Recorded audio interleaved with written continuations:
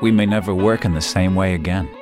So reimagine the office with scalable workspaces that flex to your needs. Design-led interiors and world-class IT. Iconic offices have reinvented the future of working, so you don't have to.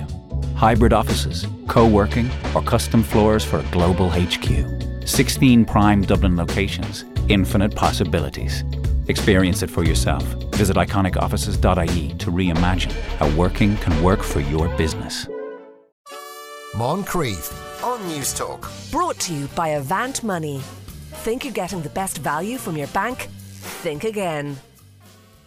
You're very welcome back listening to the Moncrief Show here on News Talk. And Tom Dunn standing in for Sean today. You can send a text to 53106. That'll cost you 30 cents. You can email me at afternoonnewstalk.com or tweet at Tom Happens.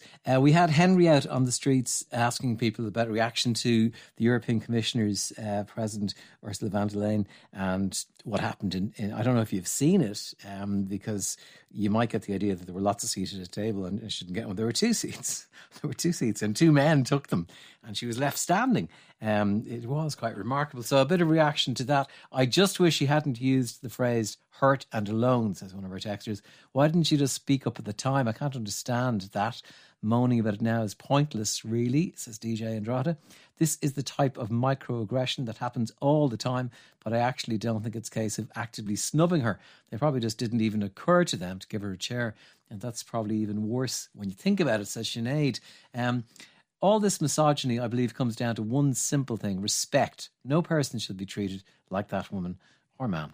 Dr. Bull in Blanchetown saying that. As a member of an older generation, I can definitely say that we've made progress. We've progressed from conscious sexism to unconscious sexism. But of course, that means we're still a long way to go. It's from Mary. Public transport shows how men don't care about women's needs. I'm heavily pregnant and I was on the Lewis.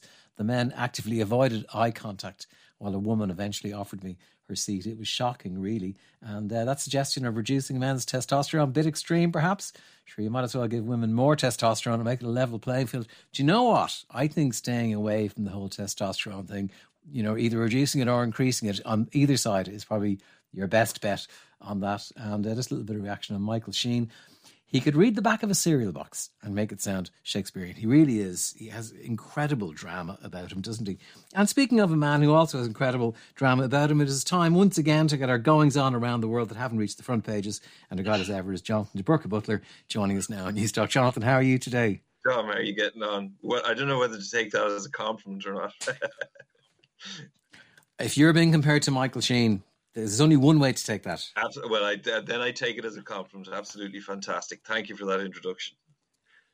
You're more than welcome. You're starting us off in Chad today, which has got incredibly dramatic events there, aren't they?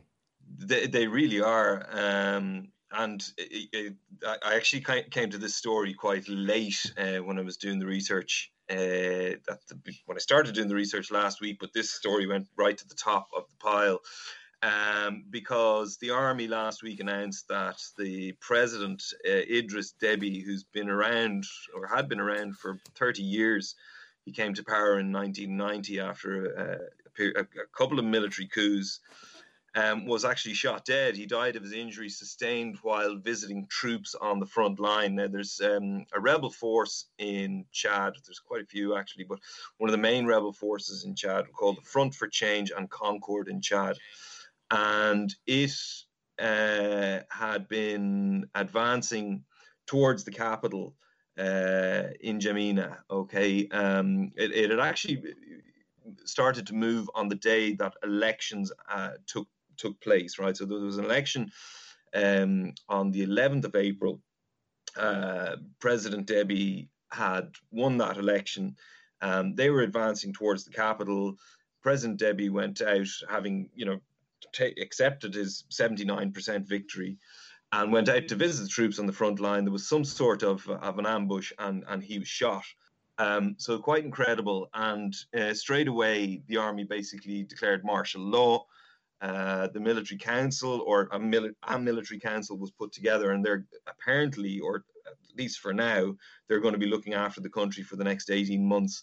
And Deby's 37-year-old son has been put at the head of that military council. Now, it's hard to know how much power he will actually have and how much influence he will actually have. Often it's the case where, the son comes in and he's not quite as effective as the man who's been at the top for 30 years, but he would have good relations with France, who of course was the country that used to rule in the area up until the 1960s, and they also have the support of the United States.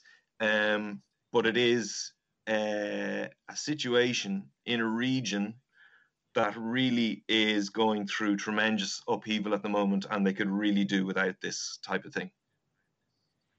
Well, when I saw the report first, I was very taken that he was at the front line at all, that a president would go to the front line. But it was kind of a case that the front line was coming towards him, wasn't it? It was, and I think he was going out there just to, I assume he thought his safety was guaranteed. I mean, he's an old soldier himself. Now, the military have tried to make it look, of course, as if he was out there leading the front lines in many respects. But really, at 68 years of age, I don't think he was. He was just there to meet the troops. Whether, he was given up, or whether the information, or whether there's more to it than the Front for Change and Concord in Chad being responsible for it is hard to know at this point.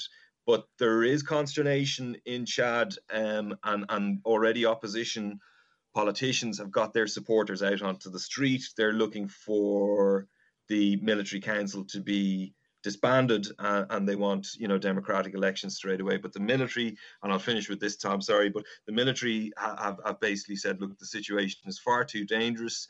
This particular rebel group are bringing in other rebel groups from the region and are planning to launch an assault. So it's a precarious situation all round, really. Okay. The election that he won was disputed, and it's I suppose the end of the dispute came with his death, really. But I suppose if you'd say one thing is that it had been a stable country up to this. Relatively, I suppose. I mean, you've got to look at the whole region, I suppose, including Niger, northern Nigeria, and there's a lot of stuff going on there, really. Sudan as well, over to the east. So, it's a big country with only 11 million people in it, and issues are complicated and always have been. But the States and France has a military base there, and the States and France were accommodating, shall we say, in during his presidency, and they seemed to like him, if you know what I mean. Even though they were aware he wasn't necessarily the nicest fella in the neighborhood, if you get me. Okay, yeah, I get you. They liked it the way it was. So this, your next story looks like, well, what can I say? A very good news story. It is. It's again been a lot of talk, obviously, about vaccines and that kind of thing. But this is about a malaria vaccine, which is a trial that was actually run by everybody's favorite vaccine provider. Well, in this case, it's the Jenner Institute of Oxford University.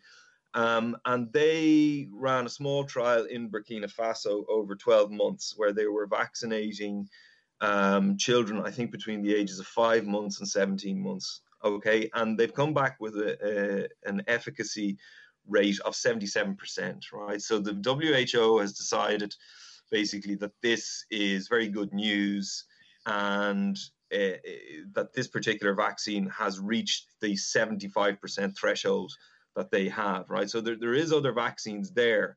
There's one called apparently Mosquirix, okay, but its efficacy is quite low. It's below 50%, well below 50%. This one could be a game changer. They're very excited about it. Malaria kills about 400,000 small children every year, mainly in Africa. Small children. Yeah, they're all babies, and they're the ones who are affected by it in the main. So if you got something like this with a huge efficacy, or a really good efficacy, it could be very exciting indeed. So they're looking to get it produced cheaply and produced quickly. And they're hoping that they can, in a best case scenario, it could be approved for use by the end of 2022. and they'd be able to really tackle the disease. And it's a disease that they've been looking to create a vaccine against for the best part of what, I don't know, a century maybe. So this would be really great news. Right. You better say that the Oxford University people are also the people behind the AstraZeneca vaccine. They are, yeah. So you know that name is out there as well. So onwards to Germany, and a story from the world of ballet that people wouldn't really be expecting, I don't imagine. Yeah, it's an interesting story about a French ballet dancer by the name of Chloé Lopez Gomez. She was the first black ballerina to be hired by the Berlin Staatsballet. Okay, she was hired in 2018, but she's won a case against them now. I think that it was settled out of court, right? But she's won €16,000 in compensation, and she's also had her contract renewed until the end of 2021-2022 season. Which, she's 29 herself, so I suppose in many respects, retirement age for ballet dancers can be anything between sort of 30, 35, that kind of thing. So she'd be getting on a little bit in her career as well. So it's good for her that she's got the contract renewed. But more than anything, I think she's happy that she brought the case of racism to light, and that's why the company has decided to settle out of court. They've been very apologetic, and she herself is delighted. She talks about a few cases against one particular ballet mistress, as they're called, who was rather insensitive, to say the least, in terms of how she treated her. She said that she forced her to wear white makeup so that she could blend in with other dancers in a production of Swan Lake. And there was other instances as well that she was able to point to. So yeah, it's a small, as she said for herself, it's a small victory, but a huge step for the ballet world. And hopefully it will help that particular scene to, deal with situations like this in the future. Very good. Not something you would have expected in that world. There you go. Meanwhile, in Quebec, what's going on? Yeah, so Quebec, there's been a controversial law there. I think we might have covered it actually when it first came in back in 2019, which tries to preserve their secularism, really. It's a French-speaking province, as you know, very independent-minded, and likes its secularism in the same way that France does, right? And a couple of years ago, they brought in a law which basically prohibits civil servants from wearing religious symbols, right? So it could be a crucifix, it could be a hijab, it could be a turban, whatever you're having yourself, okay? And obviously, there were people that were a bit upset about this. And so there was a couple of cases that were brought to the Quebec Superior Court, all right? And they have come back with a decision basically saying that they're going to strike down part of the disputed law against public employees wearing religious symbols, right? So they're going to remove limits from some teachers and provincial politicians, but they're going to maintain the ban for police officers, judges, and other civil servants. Now, it's extremely complicated as to why they're able to do it for some. God, it sounds it. Yeah, they're able to do it for some and not for others because of how the Charter of Civil Rights and Freedoms and the protections that minorities are given by that, all right? But there's other ways that the Quebec provincial parliament can bypass those laws, and so they're able to. The judge, when he was giving his decision, and it's a 260-page document apparently, which you can imagine I didn't read, but when when giving the decision, the judge basically said that he didn't like the law, right, itself, and he didn't like the sentiment of it, and he agreed with the people who brought the case that it led to discrimination in some cases and stopped people from going for jobs and that kind of thing, but that there was nothing illegal about it as such. Right. But he was able to remove some parts of it because of certain aspects of the law in Quebec that helped him to do that. So very complex, and it will go on probably to the next level. Right, complex is the word for that. Meanwhile, in Afghanistan, Afghanistani interpreters, I never realised there were Australian troops in Afghanistan as well. And they've been employing interpreters. And if this scheduled withdrawal goes ahead, these guys are going to be in trouble, basically. They are, and they're obviously extremely worried about it. And it's, in some cases, it's been going on for a very long time, right? So the issue in question comes from an article in The Guardian, actually, quite a large article in The Guardian. But 41 interpreters that were working for the Australian Army basically wrote to the embassy in January of this year, and then again earlier this month. And they basically said that they were under dire threat, basically, and that the rate of targeted killings against interpreters and their families has increased quite a bit over the last number of years. They say that 300 interpreters and their family members have been killed since 2016. And obviously, with the imminent withdrawal of US and Australian troops from Afghanistan, you know, the Taliban are going to be back in the mix, right? No matter what happens, really, right? Yeah. It's already the situation where they are back in the mix, and they're already controlling roads and various different things like that. So when the Australians pull out, these guys are going to be left here, having done that work with the Australian Army for years, and they're going to be killed, right? Simple as that. And they want protection. There was a humanitarian visas program which was introduced in 2012. But in the case of one guy, he submitted an application in 2014, but there wasn't any assessment done until May of 2020. Imagine 6 years. You've dedicated like a lot of your adult life to helping these guys sort out the situation in Afghanistan, and they take 6 years to process your application, and it still may not go through. So it's an incredible situation, and it's caused a bit of a stir in parts of Australia. And there are people in the army who just can't understand why it's taking so long. And as I said, if these guys can't be, and their families can't be brought back with the Australian Army, they will be left there to hang, quite literally. God, how grim. And it's funny, when you talk of those stories, it kind of reminds you in times of Vietnam. And Vietnam is your next story, where journalists still aren't getting an easy ride. They sure aren't. And, you know, this is a theme that we touch on quite a bit when we come to this particular part of the world. In this case, it's a woman by the name of Tran Thi Tuyet Dieu, who has been sentenced to 8 years in prison for violating Article 117 of the Vietnamese Penal Code, right? And basically that says that she's going to prison for creating, storing and disseminating information against the Socialist Republic of Vietnam. Tom, she basically wrote a couple of news stories or a couple of posts on Facebook that they didn't like, and they've sent her to jail for 8 years.